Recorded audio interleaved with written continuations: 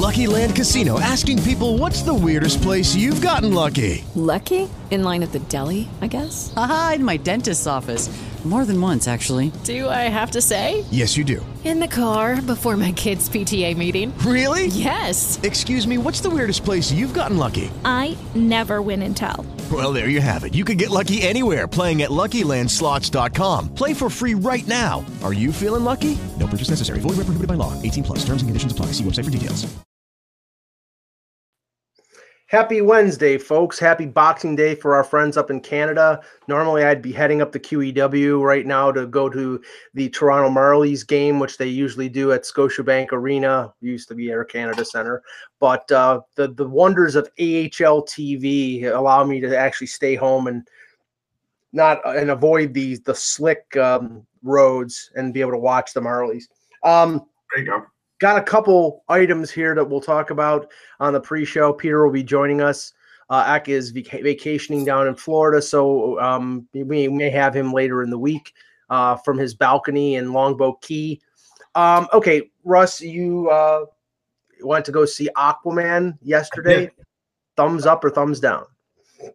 2 fins up. It was really good. What I would like to say about Aquaman is it's really taken a nice jump on the graphics end that, DC only seemed to be able to make for certain Batman movies and Wonder Woman, and now it's starting to go across the board. So that's exciting because, look, I think many of us DC first fans, which I am, went and saw a lot of the Marvel movies because they just were so good. And you like those characters anyhow. It's not like I didn't grow up with them or didn't like them. I certainly liked and read some of them.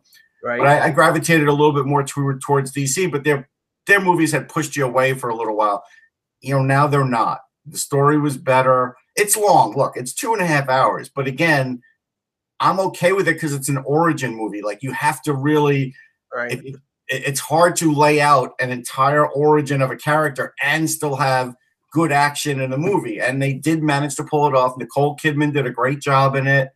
It's Jason Momoa is fantastic. It's really, really good. Willem Dafoe's in it. Like, they did a good job of casting. They did a good job with the underwater scenes are really great. Maybe the best we've ever seen in any kind of movie because, other than Waterworld, which was horrible. It's hard why bring that up? I know. It's hard to do underwater stuff. Now, The Meg, which I did see this year, did a good job with underwater stuff and actually, made you believe that megala. Yeah, right. It's the massive shark. I mean, it's a prehistoric shark. It's a megala something. Megalodon. A megalodon actually existed, and it really did make you believe it. This one makes you believe that Atlantis really did exist. And Momoa apparently during the movie wore like hip restraints underwater. So like that, you're going to be a pretty tough guy to go through all of that. But I do want to say there is a scene where they show it in like a stadium and an arena, Coliseum. And I think it's in Atlantis. I'm not sure where it is. But there was still obstructed view seating. Like, I get it if on land we have obstructed view seating, but really underwater there was? Like, that just maddens me that some people got gypped on that. That's all. I have to say, though, I'm not as much of a, I mean, I like the Batman movies, but the Christopher Nolan Batman movies, but I'm not as much of a devotee of all the Marvel movies and all the DC movies. I'll watch them if they're on TV. I like them, but I'm not like breaking down the doors to go see them. And I have to say, I saw the preview for Captain Marvel. I was underwhelmed. I like Brie Larson. She's a really good actress. And I think Annette Bening and Jude Law and Samuel L. Jackson are in it. So they're putting, there's a really good cast there. But I was sort of underwhelmed, and you never know when it's a preview. And you almost see a bit of a seed change here because the Avengers Endgame, which is rumored to be like the end of Chris Evans as Captain America and a number of that original cast that have done all these movies like Winter Soldier and Iron Man 1, 2, and 3. I mean, I don't know if Downey is going to come back. He apparently is. The talk is that he likes doing like these walk-ons so much that that's what he'll end up doing on a lot of these movies. Right, but some of them are tired, and they've done 6 or 7 of these movies, so I think they want to move on in their career. But you almost get a chance. You almost get the inkling of DC maybe taking a jump ahead now because it's Wonder possible. Woman. Yeah, so They're definitely going to take some market share. Like when Marvel laid out or Disney laid out their master plan for all the Avengers and everything, it was a good plan, but they never really accounted for DC affecting them, and I think they will. Now, to roll that over, something else that's going to affect Disney, got an email today from Verizon, for which I'm a customer, and now Disney and Verizon are having negotiation problems because if you remember, Disney acquired Fox's like regional sports network, and now Disney is trying to get Verizon to carry them if you want ABC and ESPN. So they're basically holding those 2 channels hostage and making them, in essence, pick up the other channels. Now,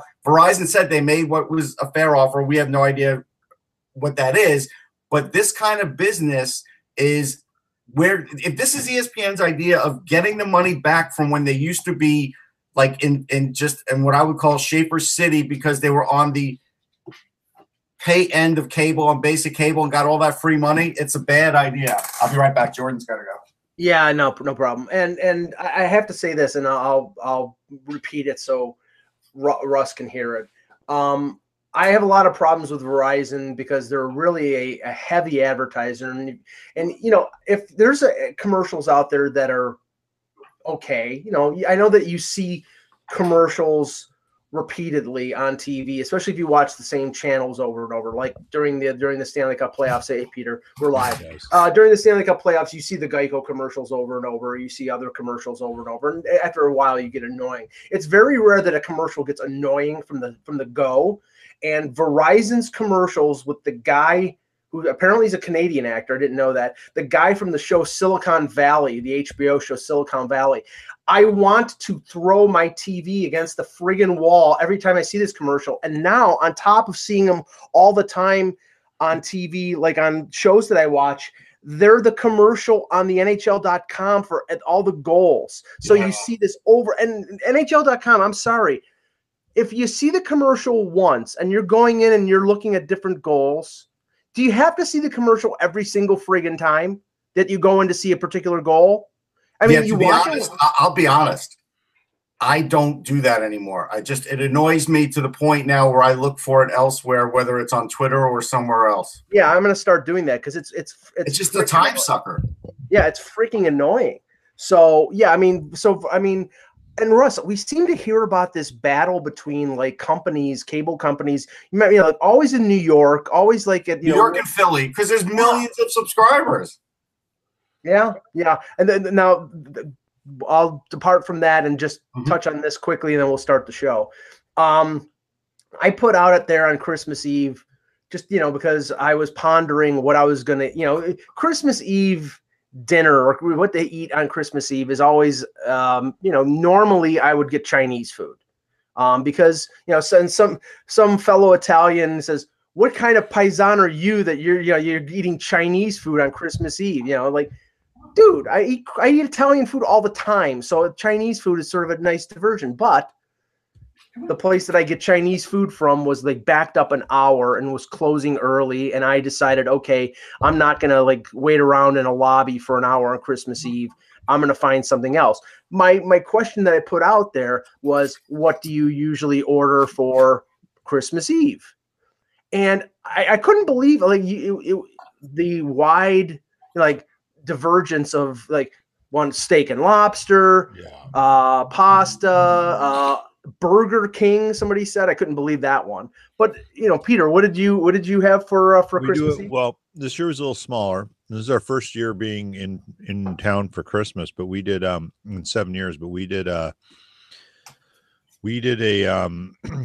Thai curry with mussels, and then assorted snacks, and then also a Chinese barbecued pork minced up with various vegetables, mushrooms, and stuff, and that you roll in lettuce wraps. Yes, that's good. That sounds good. Oh yeah, well that's because my wife's a genius in the kitchen, and I'm basically useless. We did like Mandarin chicken and rice. I didn't even go to a Chinese restaurant this time or get takeout. But I will tell you that a friend of the show, Mark Fischel, who used to be in charge of like the NHL's credentialing, and he's with the NBA now. He actually does the awards with the NBA. He does a great job. Mm-hmm. He actually found a Chinese restaurant in New York that was closed. That is like impossible. That's their busiest. It's impossible.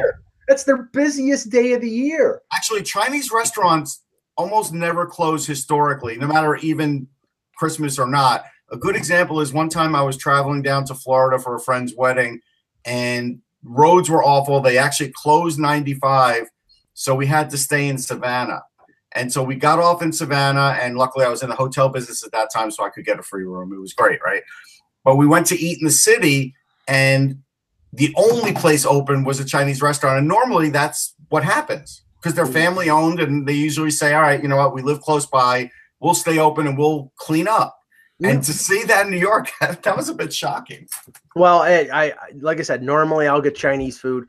I went back to my roots and decided to get like my favorite pizza place. And I'll tell you, Russ, I have never seen a pizza place more busy in my life. This place has a small parking lot. There was a line. I'd ordered it an hour before. There was a line of people lined up out the door outside. It was like Chick-fil-A. It was that's how busy it was. It's hard to believe there's more people like you in Buffalo, but there really are. Oh, but this place is great. I'll give them free advertising. Listen, I mean, pizza in Buffalo is really good. It's a very underrated part of the city. I don't want to say it's as good as New York City because I think it's not. They're different. They're different. It's different, but it is really good. I mean, it's actually if you counted Buffalo as a separate city and don't count, it as part of like New York State. Yeah, it would rank in the top 5 for sure. Yeah, no, but they're different types of pizza. I mean, Chicago pizza, New York pizza, and Buffalo pizza are all 3 different things. But we'll do a pizza show. And Boston still needs to learn how to do pizza. But anyhow. Hello, Hockey World. Today is Wednesday, December 26th, 2018. Happy World Junior Day. And I'm Peter Tessier in Winnipeg. I'm Russ Cohen from Sportsology. And I'm Michael Lagello, and this is the HockeyBuzzCast here on HockeyBuzz.com. Let's start with the World Junior, which starts today in Vancouver and Victoria. I'm looking forward to watching it. And I have to tip my hat to the NHL Network that will be carrying, from what I see, all of the games. I mean, the only thing, like all of the games, yes. Yeah, the only thing I saw was that, like, and obviously their focus is on Team USA. There's an overlap between the USA game, I think. One is in Victoria, one is in Vancouver, obviously. Yeah. And they're going to stick with the USA game and probably come in on the Canada-Denmark game in progress. Yeah, so that's fine. But Juniors, this is the first one I'm missing in a while, but I'll be watching, which is great. Back when we started Sportsology in 2000, you couldn't really get much World Junior information even in the States. The internet was fairly new, and even in 2001, it was the case. Even up to 2006 or 7, it got a little better. But then when the NHL Network originally started doing it, it was just USA games. So then I'd have to try and find things elsewhere. And now we are released at the point where everybody can get them. So it is nice. Well, unless you don't have NHL Network, then, of course, you don't get it. Yeah, last year was my first World Junior. I went to, I think, 95% of the games, and I'll let people in on a little embarrassing story that Russ is aware of. They had food for the media and for team officials and officials for the different countries. And I walked in, and there was really nobody there taking money. So there was no guard. So I assumed that meant that the food was free for the media and then, like, about halfway through the tournament, then they had somebody there taking money. And I'm like, I had been eating for free, which was something that was supposed to be paid for half the tournament. So what's embarrassing about that? Well, no, because he felt bad. That's all. Right, exactly. I didn't know. And when ignorance is bliss when you're getting free food, and the food wasn't bad either. So okay, so let's start. This is the 3rd time in 4 years that the tournament's in Canada. It was Montreal, Toronto, then it was Buffalo, which is basically Canada, and now Vancouver, Victoria this year. Russ, let's start with, because we'll talk about, some of the key players and key teams. Let's start with Team Canada. The one thing that I had seen regarding Team Canada was, the debate over the goaltender, and they had 3 exhibition games. One was started by DiPietro. One was started by Ian Scott. The third game they split. The best performance was Scott in the second game, but then he didn't play very well, and neither did DiPietro in the third game. And it seems that Tim Hunter is going to go sort of round robin like USA did with Parsons and Wall a couple years ago, and maybe decide about halfway through who the guy is going to be.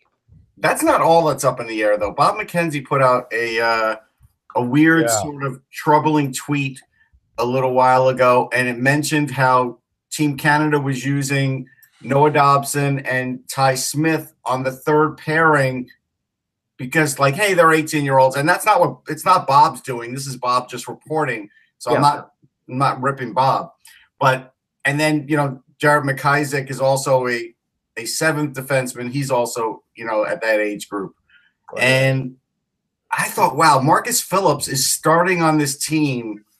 And Ian Mitchell is starting on this team, and they're good defensemen, right? But Ty Smith and Noah Dobson, in my mind, are already better. Who cares about the age thing? But clearly Tim Smith does. Now, I'll tell you, Marcus Phillips is a sturdy guy. He's 200 and something pounds. Yep. I get that. But in this tournament, I still want the safer guys. And even Josh Brook has the occasional turnover in him. And so I'm really surprised that these guys are going to start on the third pair when Ty Smith, I believe, is one of their best defensemen, period. Well, all around. Peter, I want to get your thoughts on this, but last year, Russ, who was it? Was it Fabro or was it Makar that we thought should be playing? Makar did not get full playing time. Yeah, he was. They were really limiting his playing time, and when he did play, he was really impressive. Fabulous. Yeah. So I mean, that seems to be a tendency with Canada in the sense of overthinking. You know what? In these kind of tournaments, right? You're getting a coach and a coaching staff to come together, coach a team of players they're not overly familiar with. They're using scouting reports. They're using and we all know coaches have trust issues. They do. So if you're a player who theoretically should be playing and doing more, you've probably done something that makes the coach question his trust of you. And this is how so much of this, because it's a short tournament, it's a short window into it, and you've got to do things that allow the coach to trust you so you get your usage until things get desperate. This is exactly what happens with Canada. I mean, Lord knows everyone's a coach and a GM here. You go to the TSN page right now. I mean, you have to scroll down a fair ways to find mention of any other sport not named World Junior Hockey. Right. And it's just gone into overload. And I think, the amount of stuff that the level of hyperbole that comes with it now, and I fully put this on TSN because it's their only real major property that's national now, other than some football broadcast rights, depending on what you call football, and they hype it up to no ends. Yep. I mean, their stories are crazy, and that trickles down into things. It trickles down in the pressure. Then you host it at home in your own Tim country. Murray said there's no pressure, Pete. No pressure, but it becomes silly. I think it gets a little goofy, and the coaches feed into it too. All of a sudden, who knew what Tim Hunter was doing before he was coach of the World Juniors? I had no idea what he was doing. He was an assistant coach to Ron Wilson in Toronto. Yeah, that's where he was. No. Sticking with Canada here for a second, I was surprised by this. Only one player from last year's team is on this year's team. Formanton got hurt, so he was not going to be. He's not available. The only player is Maxime Comtois, and and he had some NHL experience this year with Anaheim. So that's a great change. It's a statement of how deep Canada's well of talent is, but still you'd think that there would be more from last year's team than just that. But again, they're fiddling around the lines, and our friend Bill Meltzer was talking about that. I'm not going to kill him on the lines, but I will say this. Again, I do think Tim Hunter is way overthinking this, and that's what happens a lot of time with Canada. And when they don't win gold, you usually go back and look, and it's usually because of that. It's usually not because of the personnel. So Right. Jack Studnicka was this close to making the Bruins. I mean, I've spoken to people who work for that team, Right. and they really were thinking about putting him on the team. Like he was dead set preseason on making the team. He put a great run together and almost made the team. But on Team Canada, he's a fourth liner. Now, will they play that fourth line like a fourth line? Or they play it just like another line? I don't know, but history tells me they'll probably play it like a fourth line. So now it's sort of like Studnicka's fault that he is like really good but really greasy. So he's like the only guy they could throw there of the other, highfalutin top skill guys like Alex Lafreniere who can't play the fourth line. And there's almost some sort of old world thinking here because they have Cody Glass and Suzuki as their 1-2 centers, and on the third line, Barrett Hayton, who was a high first round pick of the Arizona Coyotes, is playing the middle, and Morgan Frost, who's a natural center, who what did he have? 65 assists in the OHL last year. He's one of the better playmakers. But he's skinny, Mike. He's skinny. Yeah, who gives a crap? That's what I mean. This is what it's boiled down to. You don't have to be 6'4" to play center anymore. That's the point. So, so there are a lot of question marks for Team Canada. And as we all know, it'll be played out, Peter, it'll be played out on TSN and in the media, that's the thing here. Tim Hunter's being conservative because it's safe. He opens himself up for criticism if he does something that isn't conforming to what people think. So that's probably why he's going to opt for the conservative approach. And he's going to be conservative until he can't afford to be. Right. And hopefully that comes quick and they shake it up and they just go all in and make it entertaining. It's one of these things though where and people should really watch for Alex Lafreniere. He's going to be the first overall pick, I think, next year. Just a great talent, great shoot and release, man. Just so fast. In 2020. 2020. Yeah. Well, yeah. I mean, next year, meaning the year after this year. Yeah. Exactly. Yeah, I know. We're getting close to the Right. Yeah. That's 2020, and he's just tremendous. Like he's got a great shot. He, again, is he at the strength he's going to be at in 4 years? No, but he's so fast and everything else that I think he'll remind people of like when a John Tavares was a young player, like that kind of player. I'm not saying he plays like Tavares. I'm not saying that at all. But I think you'll look at him point wise and otherwise and say, I think he's at a similar level to him. No, let's move on. The Czechs, they lost to the U.S. in the bronze last year. Nekic is back, and I think he was just named team captain He was named team captain, yeah. Now, unless I missed it, because it was still up in the air up until a few days ago when the rosters had to be set. Zadina is not on the team, correct? No, he's not. Okay, so that's a big loss for them. Well, I don't know. Actually, he was supposed to be though. Okay, yeah, because I know he was playing with Grand Rapids and he was playing pretty well. I know. No, I thought I saw that he reported. Hold on. Okay, well, that's the case. He's got an injury. So I don't know. Okay, maybe he's well. If it's like Liljegren with the Leafs, they basically said they denied his availability because he had a high ankle sprain. So if it's something like apparently Zadina's there and. Right. So maybe he can play later on in the tournament. It may be that, or he might be ready just for the tournament. Right. Because he had a lower body injury. So it's sort of up in the air, but he is supposed to play. They do have a great team for the Czechs. Like this is finally like a very competitive Czech team. I mean, you got Jakub Lauko, Ostap Safin, Martin Kaut from Colorado. Like this is a strong, fast team. Philip Hedl from the Rangers. Yep. Strong. No, sorry. Hedl, the Rangers didn't let Hedl go. What am I saying? Sorry. So, but they didn't allow happen. But it's still a pretty strong team, right? And if Zadina can play, I mean that 1-2 punch last year in Buffalo of Zadina and Nekic was what got them to where they got. So I mean, the guy you got to watch is Jacob Skarek, one of their goalies. Like they had two pretty good goalies, Lucas Dostal and Jacob Skarek, both really talented goalies, both completely different. I think Skarek's better because he's more of a post-to-post guy, where Dostal once in a while will give up the goal that you don't like.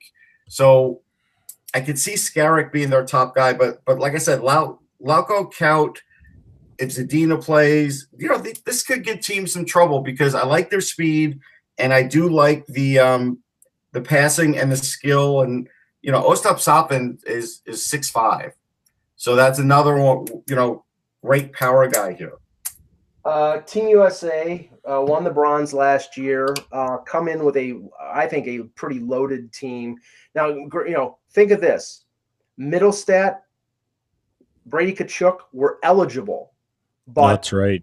Because they're playing so well in the NHL, they are not playing in this tournament. So imagine the U.S. with those two guys and how much better their chances. Their chances are still pretty good. I mean, they have the Hughes brothers. They're pretty good. They're pretty good. I mean, I'm not saying they're the favorite because I don't think there is a favorite right now. I mean, I think I don't think there's a favorite either. I mean, Canada won last year, so you have to say they are just because. But I don't think there's a favorite either. The Hughes brothers, again, this is really the highest level you'll ever see them play together, right? Unless one of them gets traded someday to the other team, or that's they get drafted together, or Vancouver lucks out and wins the lottery. Yeah. They win the lottery, or some sort of happening like that. But the big thing with the Hughes brothers is if they play on the same power play, there's going to be some magic there. I'm pretty sure of it. It won't be Sedin-like, but I think it'll be really good between the passing and the way how smart they are. But Jack Hughes will be one of the best players in the tournament. The whole offense of that team will run through Jack Hughes. He makes players better. I still think Evan Barrett, who plays for Penn State and was Chicago draft pick, is maybe the most underrated guy on that team. He's a centerman. He's a local Pennsylvania kid. He really is another one who could really make things happen there, mainly as a playmaker. But he could still pop in a few goals too. But their strength is at the blue line. Keandre Miller is just having a just dynamite year. Like, Keandre Miller is the best Rangers prospect he is. And that is anybody who's not at the NHL level. Better than Kravtsov? I think so. Wow. Yeah. Because again, Kravtsov, we have to see what happens when it comes to North America, when they play a tighter game. In a tournament like this, Kravtsov will look great, and we'll get to that. But I do think Miller, I have Miller ranked higher because I think Miller's a year or two from being in the NHL.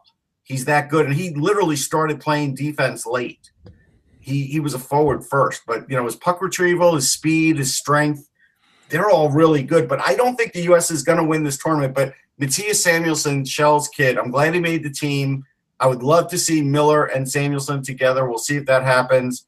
Right. Samuelsson can play any role. He can play an offensive role. He can play the shutdown role. They'll probably put him in the shutdown role. He's very physical. He'll probably put a few guys through the boards and have a few penalties. But you can't underestimate him. That's a team where I look at them and I say, boy, if they had just a little more offense.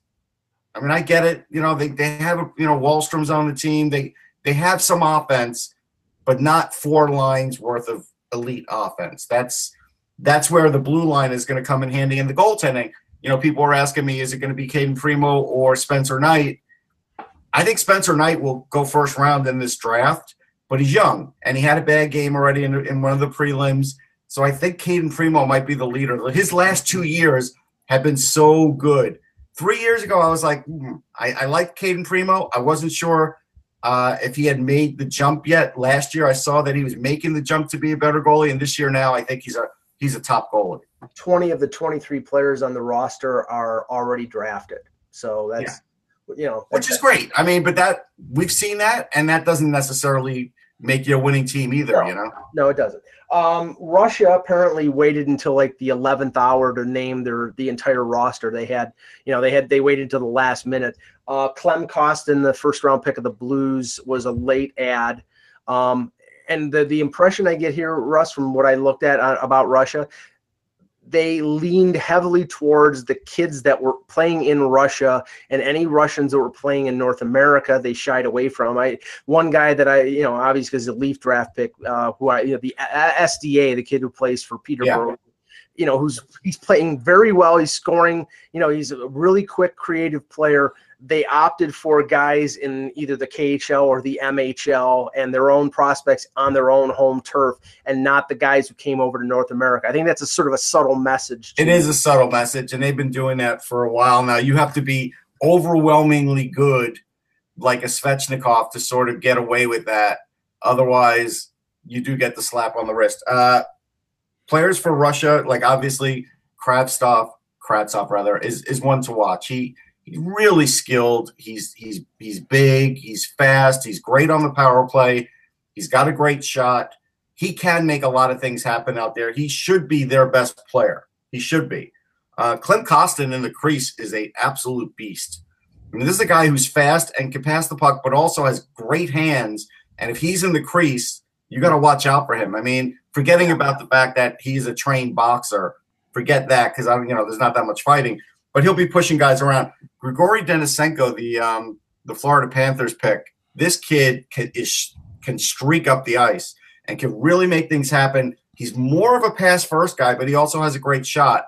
He's another guy to watch. So it is possible. And look, they have Shechnovich, who's starring in juniors, who I'll tell you, another guy who's really fast, and he could take a lane and fill the lane. If they get 2-on-1s, 3-on-1s, he's deadly. They've got a lot of guys like this. Their goaltending's good. I like Tarasov.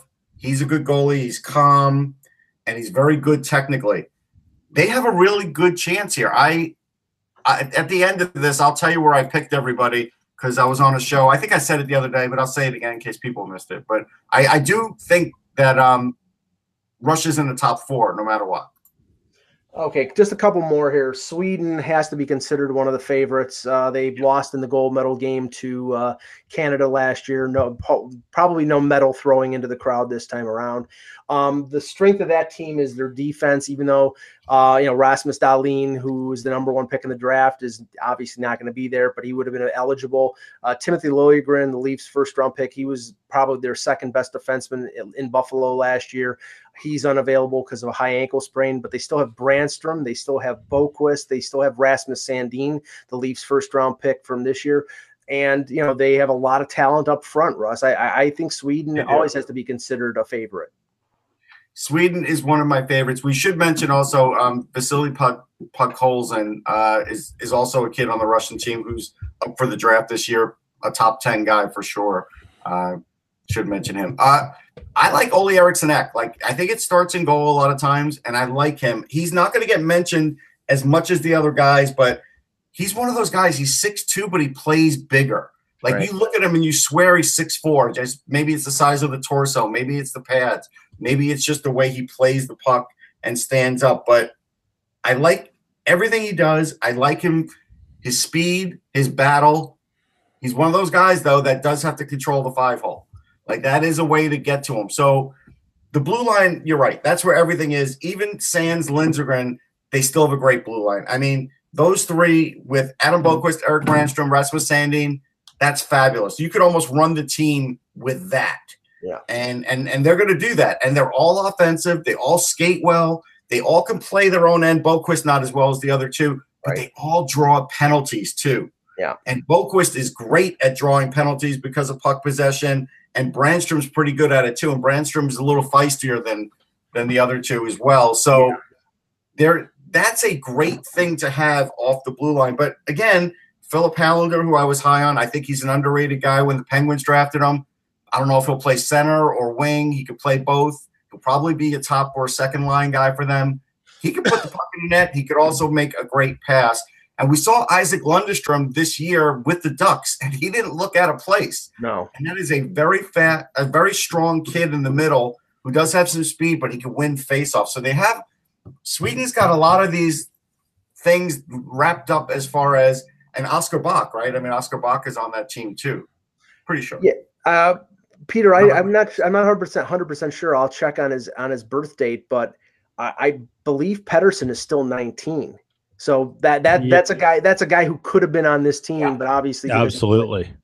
But there's no way he's going anywhere. No, just like Kachuk and those other guys. They're too good. Russ, it's interesting listening to you talk about this because the funny thing is on some of the teams there are a ton of NHL draft picks, and I don't do a ton of pre-studying or learning on the World Juniors. So kind of like to just come into it like Christmas and just see what happens and go there. So as you're chatting, I'm looking at the TSN website, and that's, you know, that's the mother of all websites for this. This is their big property. It's their hype machine right now. Right. You have to scroll to the bottom of their World Junior page to find a listing to the rosters of the teams. When you click on the rosters, you can't even click on a link on a player's name. So I'll give you, I'm just looking at Sweden right now. So here you have Timothy Liljegren, Toronto 2017. There's not a link on any of the stats byline. They just have his age, height, and weight to talk about. It plays on the Marlies. You can't click on anything to find out what he's doing currently. Wow. It's an embarrassment. And that's for how much effort TSN puts into this tournament. And that's a Leaf draft pick. What's that? That's a Leaf draft pick. So you would think that they would have a right. But anyone, when I was thinking, and I was looking at here, and I was looking, oh yeah, David Gustafson of the Jets. So I should click on him. I don't know what he's doing. There's nothing there.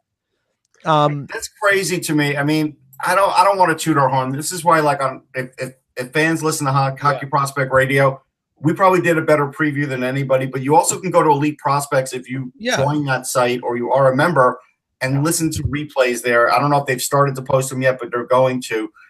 This is why we do that show, Peter, because the appetite for it is great, but not everybody has it under control as to information-wise. I mean, I can understand TSN being Canada-centric. I get that. Yeah. But for people, I mean, honestly, for me, I start boning up for the draft around this time. And last year, I basically went studied like crazy in December.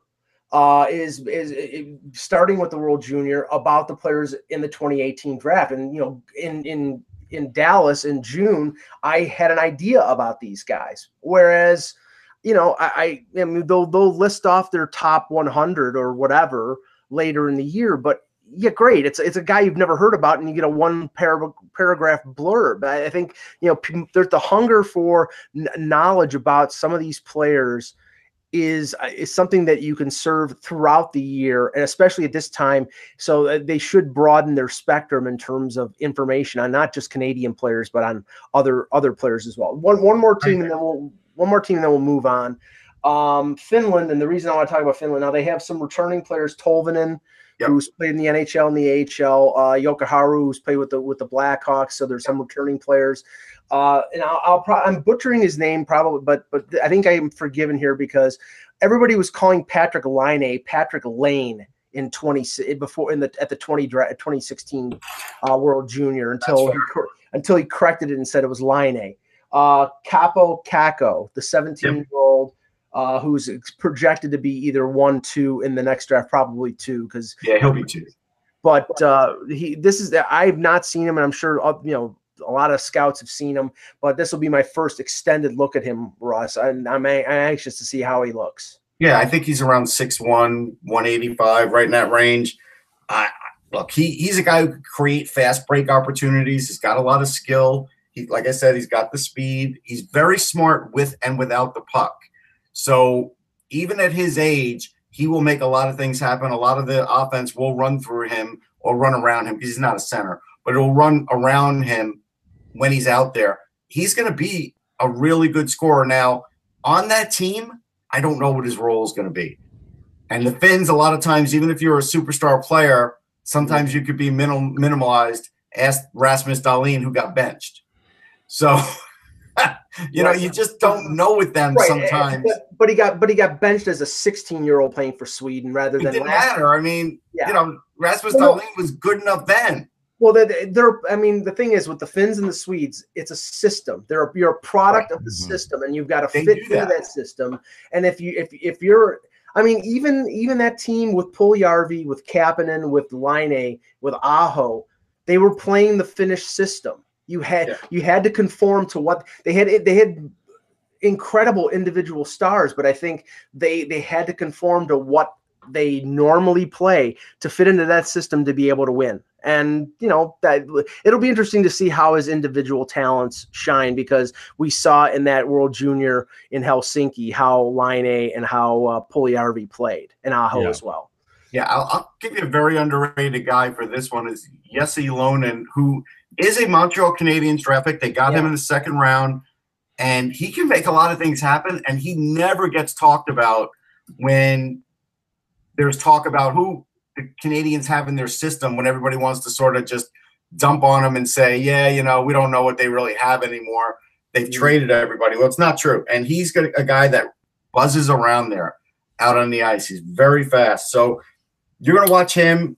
You're going to watch him when he sees an open lane. If he's out there with a guy like Kako, or if he's out there with Kupari centering him, Rasmus Kupari for the Kings, you're going to see some great playmaking out there and some really smart play. So those two guys and Alexei Heponiemi, who is a Florida pick, I believe, another really strong, fast, skilled playmaker.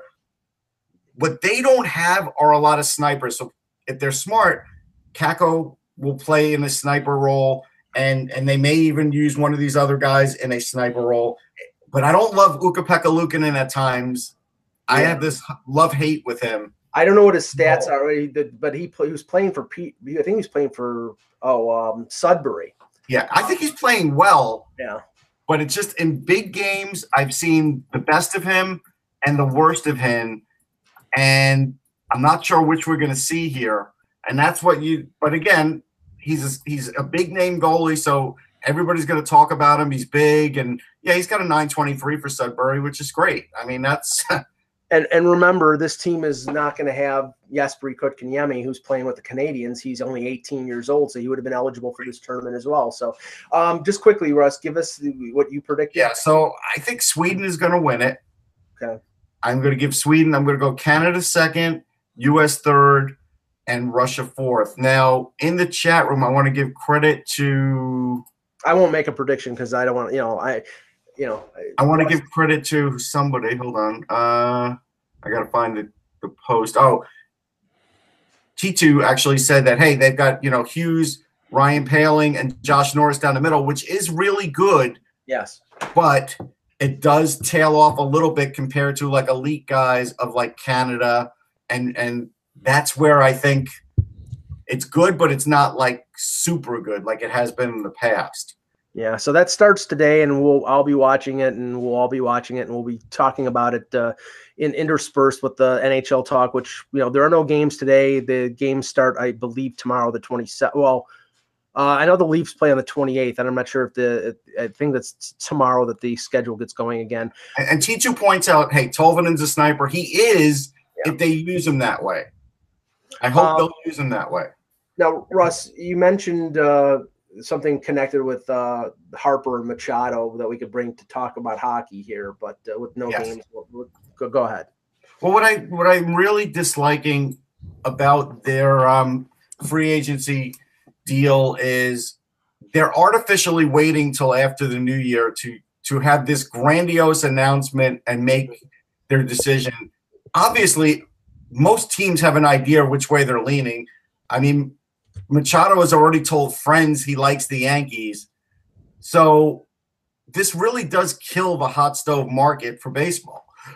Because while there were some moves early on, Robinson Cano and otherwise, and some signings, it does put a logjam in what's going on. And it never used to happen in baseball. Right. I would say, but over the last 10 years, as the salaries rose, there's been a lot more me stuff that goes on in baseball, like the NBA, and it bugs me. And Peter, it's the exact opposite in hockey, because that 5-day window before July 1st, that gets a lot of. I mean, we used to have to wait. There was a lot of signings on July 1, but we usually have to wait 2 or 3 days for teams to sort of negotiate back and forth with a player. I remember, I think it was Ryan Suter and Parise signed on July 4. Yeah. But now with the 5-day window, a Tavares can happen at 1 o'clock in the afternoon on July 1st.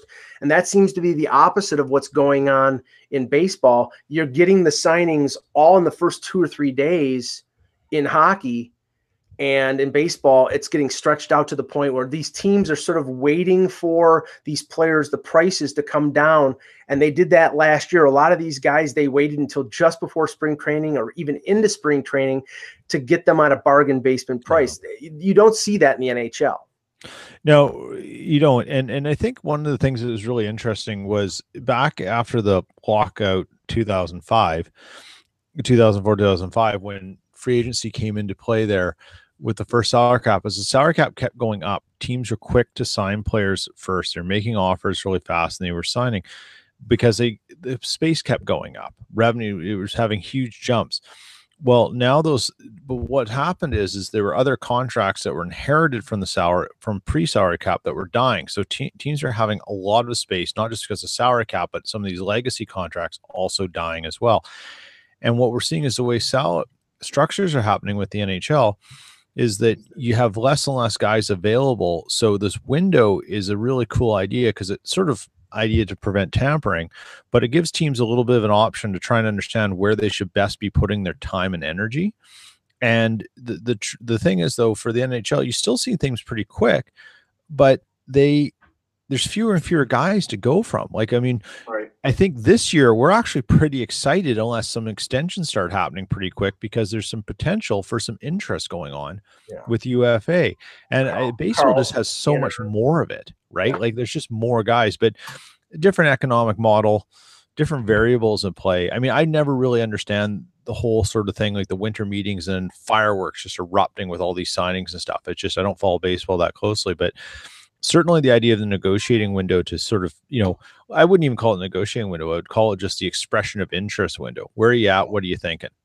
Well, I mean, it definitely steers teams in other directions and moves things around and keeps things sort of moving in the right way. So you don't, before you basically wait on July 1st and there were guys camping out at agents' offices and stuff, waiting to present contracts and things in person. And, there's less of that now. And I think that's a good thing, but it's changed how it looks and feels. Well, with the winter meetings, Russ, it used to be that all the trades would happen during that because all the GMs would be there in the same place. And now it seems to be sort of the staging area for trades that are announced later on, like this deal between the Reds and the Dodgers. I mean, that didn't happen during the winter meetings. It happened a week and a half or 2 weeks after the winter meetings. Yeah, I just remember it would all happen, most of it before Christmas. Like that used to be the schedule. And now it still could have happened that way. Yeah. But again, these players and agents, they just are making these grand pitches. Scott Boras has to give out his 150-page report on Bryce Harper. And the funny thing about it is he could still go back to the Nationals. We could find out that nobody else ponied up more than $300 million, and he'll be trotting right back to Washington. That's still a possibility. That's what's maddening about the whole process. That's a big loss for Boras if that happens, because it basically shows that the ploy, this grand tour that he's doing, it didn't. No, work. but I mean, look, it looks like the Dodgers cleared out enough space that they're gonna buy in and do it. So I think Boras will be safe. But if this does happen in hockey, I'll give him the same criticism because I just think it's bad for the sport. I thought it was bad when LeBron had the TV show. I think it's bad that they're doing this, and now it's literally Hot Stove is dead. Yeah, it is 100% dead now until these guys make a decision. And honestly, it's like this goes across the board for all sports. If you want your fans to be more interested, I think you attract the casual fan and the regular fan more by increasing the possibility of trades, because trades are exciting. Trades draw interest. Yes. And I've told the story a million times. When I was a kid in like the late 70s and the early 80s, and believe me, my parents paid through the nose, and I ended up paying them later on. What I would call sports phone in New York City at the trade deadline, because the local radio, they had their like 15-minute sports spot, they wouldn't be covering. It was before sports radio, so it wasn't like or Twitter or anything like that. So the only way that I could find out the trades that were being made was to call Sports Phone in New York that updated every 15 minutes, and they gave all the trades. Yeah, it was a big deal, and I would always call. Wow. And I wrote a book with Howie Carpin. He was one of the main guys on the line. Don LaGreca, who's one of the Rangers announcers right now, he used to be on there. So it's like, I mean, but that was the only conduit. You know, if you wanted to find it out that day, that was the only way. You didn't want to wait until the next day's paper. I will tell you this: Peter might get a kick out of this. This has nothing to do with this show or anything, but because Peter's Canadian, I think he'll laugh at this. One of the things we used to like to do in that sports phone era was, we were young enough, we would make prank phone calls. One of our favorite prank phone calls would be to the Montreal Expos ticket office, simply because we were speaking in English, they were speaking in French. It was just fun. No, I wasn't able. I wasn't able. Sacre bleu. I wasn't able to find out specifically, but I believe the trade freeze drops at midnight tonight because that's the 27th. Right. Yeah. We talked about before the deadline. I know Eck wrote something about teams leading into the trade freeze who would be making deals before the trade freeze, and none came along. But I mean, I think that was valid because there were some teams that may have been trying to beat that deadline. But now they may have been working over this break to make those deals, and who's going to be the ones, which teams are going to be the ones to sort of jump the gun and make that deal. Now, we've talked about Philly, and we can talk about that again. But I know Bruce Garriock was reporting in the Ottawa Sun about the Senators maybe doing something rather quickly after the trade freeze drops. And you can see, based on all the financial stuff that's been coming out about Eugene Melnyk, you're talking about Craig Anderson, who's making over $4 million. You're talking about maybe a Cody Ceci, although that might be a deal closer to the deadline. You've got 2 unrestricted free agents pending in Stone and Duchesne, who maybe those deals wait until closer to the deadline. But you could have a move here where Ottawa says we can not get rid of, but we can move a player that has salary, bring prospects back. That's the direction we're going, and alleviate our financial situation a little bit more by trading a player who's making a good salary. Right, and think about it. If that happens, their first trade could be with Philly for Craig Anderson. Yeah, no kidding. That would be a likely trade. It really does fit. Yeah. And so we can see that pretty quickly. I think Philly has sort of ramped up what they're willing to give in this deal. And I don't know if, Ottawa's dropped demands at all, because for Craig Anderson, if they're really asking for a first-round pick, Philly might balk at it, or they might feel, if we get this goalie, that we're not going to be in the bottom, so we're okay with this, or they might do a lottery-protected pick. Those are all options. Well, okay. Yeah, I mean, talk about Peter. Talk about the goaltender market, because we've heard for a couple weeks that the request from Detroit, from Kenny Holland regarding Jimmy Howard, who's a pending UFA, is a first-round pick, and Anderson has another year. So if I was going to give up a first-round pick, it would be for Anderson, even though Anderson has been, I think he's the leader in shots faced this year. I would rather trade, if I was going to trade a first-round pick for a goaltender, and I thought that was the last piece to get me at least in the playoff race, like Philadelphia apparently thinks, which I think they're delusional. But if they want to give up a first-round pick, I would rather give it up for Anderson than give it up for Jimmy Howard. Yeah.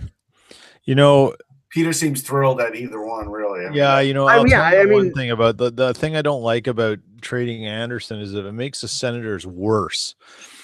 That just means Colorado's getting this big fat draft pick, and I don't like that at all. Yeah.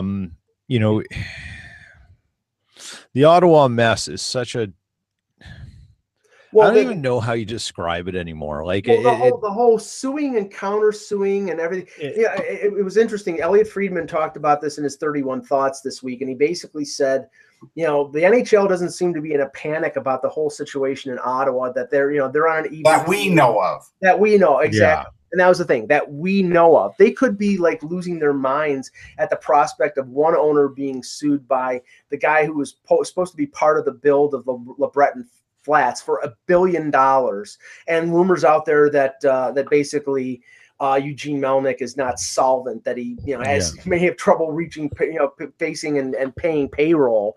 I mean, this can't be good for the league. I mean, the whole situation in Ottawa is a cluster. That's what it is. Yep, it totally is. And it could become unmanageable in the next 3-4 months. It really could. And that's when we might start hearing murmurs before the draft. And Russ, everybody's talking about Eugene selling the team, that that he might be amenable to it if he gets a certain amount. Nobody is talking about Quebec City. Nobody. I know, but that doesn't mean right. And that's what I'm saying. When it's not being talked about, that's when I start to think there's something there. Yeah, I think Quebec City's being strangely and quiet, but they also know that, like Eck has talked about, the best way to get a team is to be quiet. And wait until it comes away. You know what? If you're whoever it is, what's the Center Videotron and their ownership group is Quebec Corps. If you're the CEO of Quebec Corps, or whoever else is in that consortium, and I mean, like you said, it's been so quiet for so long. You're calling up Mark Chipman right now, and you're saying, "What was your playbook? Yep. What was your playbook? How did you deal with this? What were the variables?" And Mark Chipman's with the Winnipeg Jets, if people don't know. Yeah, he's a owner, and he was the one who was sitting in the NHL office with 10 minutes to go before the ruling in Arizona, because they could have had the Coyotes back, and then ended up getting the Thrashers. He went to that play. Whatever his playbook was, he should be selling it to the Quebec consortium, and they need a consortium. Let's be really honest here. They need to have a very interesting pool of investors in there. They don't have a lot of industry. They don't have a lot of anything to really deal with stuff. So it has to be a very interesting sort of makeup. And you almost go back to before the Daryl Cates days in Edmonton, when there were about 21 guys who are owning the Oilers and keeping them afloat. Right. And they might need to do the same thing in Quebec City, because they just, they don't have the industry there. It is bigger than it used to be, and it is a little better of an economy than it used to be. Yeah. We'll take a couple questions. Isn't that true? I mean, yeah, it is. It is, but I haven't been there in 4 or 5 years, so I don't know. Yeah. It's just the size of the city isn't very big. Well, we'll take a couple questions in the chat after this, but I just want to say one more thing. The fact is, I think that the thing in favor of Quebec City, if it is Ottawa, is it's a Canada to Canada transfer. It's one thing, the NHL probably wouldn't be on board. A lot of the owners would not be on board if it was, say, a Florida or a Carolina moving to a Canadian market. But if it's Ottawa to Quebec City, then you're just maintaining the same amount of Canadian franchises. And if there is still a desire to expand, which I don't think, they're expanding to 32 at Seattle. I don't know if they want to go to 33 or 34. I think you're getting a little thin there. But if they do, they want that $650 to $700 million in expansion fee in U.S. funds. Yeah. So, or the equivalent of it in Canadian funds of $750 or whatever it is. So, I think, but they won't want that if they're taken on an emergency basis. It'll be a completely different deal. You watch. Yeah, and also the thing is, you gotta factor in that there won't be an expansion draft. They right. get what they get, and that's it. And you have to factor in that Ottawa. It is the government capital of Canada, and what that means in terms of, and now the thing is, the building is already built. So if it was something like needing funds from the federal government for the building to be built, I think, that wouldn't happen if they were trying to move Ottawa there, but the building's already built. It's already, done. So all they would need to do is just, and they would stay in the same division. So I think it would be the smoothest of transitions. It seems like a natural, but we'll see if they make a deal, if Philly makes a deal, or the Penguins. Because again, I do kind of wonder why they had all this scouting going on for the last couple of weeks. Does make me think that, and we know Rutherford doesn't really have any kind of deadlines or timelines for trades. He just makes them when he makes them. I think the teams that you look for are the teams that we know are, going to be in the huge sweepstakes. So that means LA, Chicago, St. Louis, Pittsburgh needs a defenseman. Philly needs a goaltender. Ottawa, we know they're going through a rebuilding situation. So I think those teams, you're going to see something sooner rather than later. I don't know if it's going to be right away, but I think I wouldn't be surprised if before the end of the year, there's one of those teams makes a move. All right. So Matt asks us, which goalies are the Flyers more likely to trade for? Again, Anderson is one of them. We've heard Quick's name mentioned. Quick's name. That's certainly a guy who's in the mix. But that's it. Here's the question, Russ. That's the thing. I think Jake Allen's probably in the mix. Yeah, he's short term. But here, Peter, let me ask you this. Philadelphia, I think, is looking for a bridge goaltender to Carter Hart. Yeah. Jonathan Quick, in my mind, is not a bridge to Carter Hart. He's an impediment because his contract, I think he has 4 more years. He's only 32 years old. Unless he gets hurt again, which is possible, then, you're limiting Carter Hart for probably the next 3 years to be the backup and playing 20 to 25 games. You sort of wonder if you need a goalie who will play 60% of the games and give Hart 40. And you basically say, and this is tough because you've got other aspects of the organization to consider, players, contracts, direction you're going. So you're sort of the Flyers' problem here is that they have an answer in goal, but the answer isn't a sure thing because nothing's a sure thing. But there is a solution. It's when does that solution arrive and how does it time with everything else? So in this case, if you could find a goalie and coach, remember, we need a coach who's going to buy into this too at some point. Yeah, but that's not going to happen until next summer. Right. To say, okay, we're going to get you a guy for 2 years, but Carter Hart's going to be the backup. But Carter Hart could take over number 1 if it happens. But we want him playing 40% of the games to start, and you're going to handpick those games based on obviously opponent, location, and different variables, and we're going to build him into this.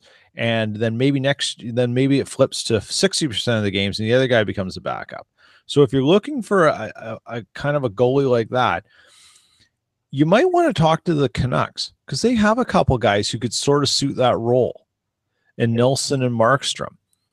And with them, and a similar situation though with Demko. But is Demko, Russ, you can answer this, is Demko ready to come in and be the guy in Vancouver as opposed to what Hart's walking into? Yeah, I think next year Demko could start, yes.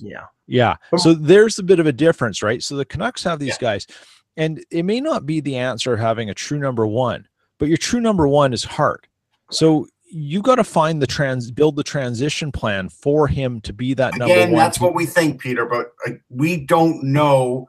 No, that's what we think. I think should be done. Right. I mean, but we don't know if they even are looking at it that way. Right. But your analysis is right. You're looking at it as I'm looking at it, that if Hart is the future of that franchise in goal, that you need the transitional goaltender, a guy for 1 or 2 years.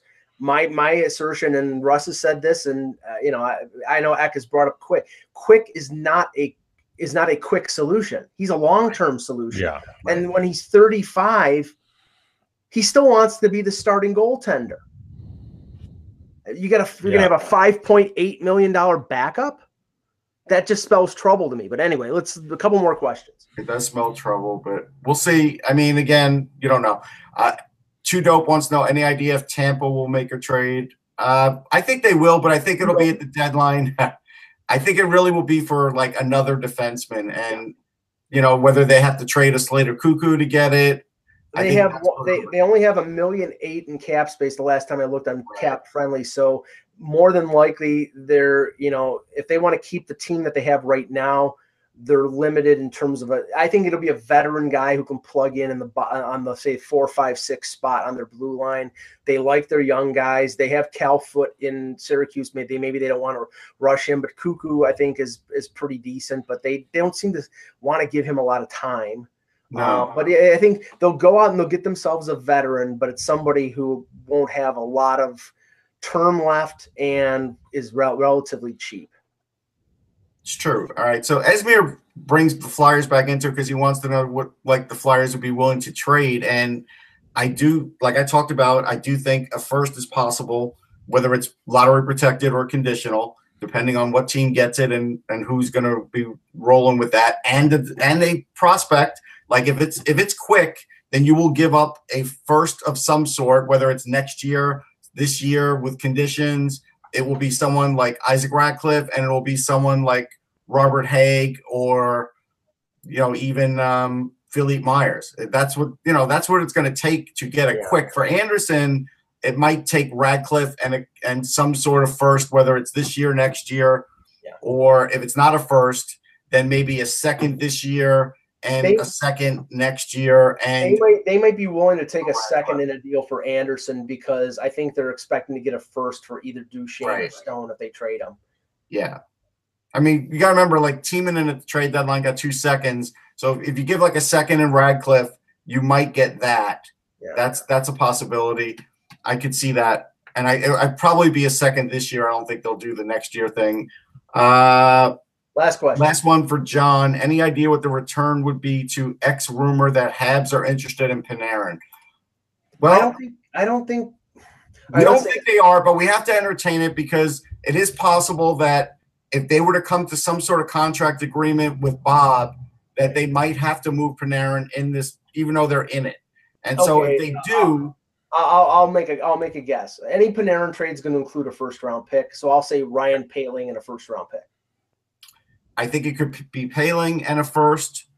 I think it could be Noah Juleson and a first and a second, like that kind of deal. And that's a hefty price for a rental because I'm especially with a team that is borderline wild card right now. Now the second could be next year. They might do it that way, But that's a heavy price for a rental because I don't think he's signing with Montreal. I think Montreal could throw money at him, Peter. But I think it's it's going to be New York, it's going to be the Islanders, it's going to be Chicago, LA, it's going to be those teams. I don't think it's Montreal. I could be wrong, but I don't think the Panarin is going to La Belle Provence. Yeah, I mean, this is as good as a guessing game as anything. I think he's in the enviable position of being in such a great driver's seat due to his talent, his age, and what he can do. That it'll be interesting to see who the suitors are who can feel they can fit him in and make him work, but who wants to spend the money and where they are. I mean, he could very well may be happy to go to Montreal if the money's right. We don't even know. Right. And Montreal does have a strange sort of background with some Russian players. We're kind of holding him to task, saying he wants to be like in a coastal area by a beach. Did he actually say that? Yes. Yeah. Okay. Well, Montreal's on a nice river. Yeah. Okay. No offense to the great people of Montreal or the Trois-Rivières, but it's not a beach. Sorry. Yeah. No. So he's going to want to go play in Florida. He won't be going to Tampa. Maybe LA, Anaheim, Seattle. No, Seattle. Vancouver could afford him. San Jose.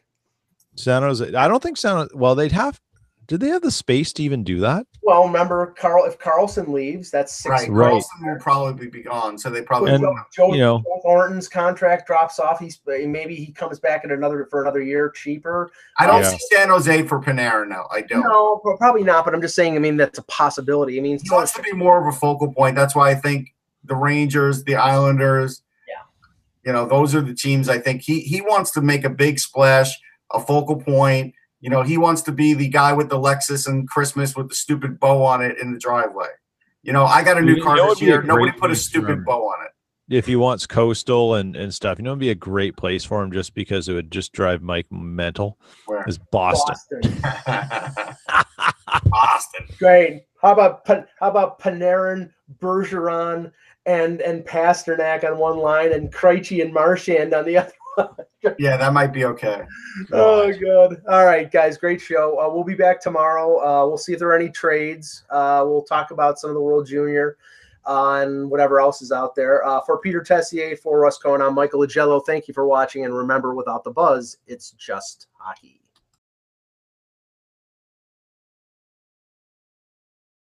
With Lucky Land Slots, you can get lucky just about anywhere. Dearly beloved, we are gathered here today to... Has anyone seen the bride and groom? Sorry, we're here. We were getting lucky in the limo and we lost track of time. No, Lucky Land Casino, with cash prizes that add up quicker than a guest registry. In that case, I pronounce you lucky. Play for free at LuckyLandSlots.com. Daily bonuses are waiting. No purchase necessary. Void where prohibited by law. 18+. Terms and conditions apply. See website for details.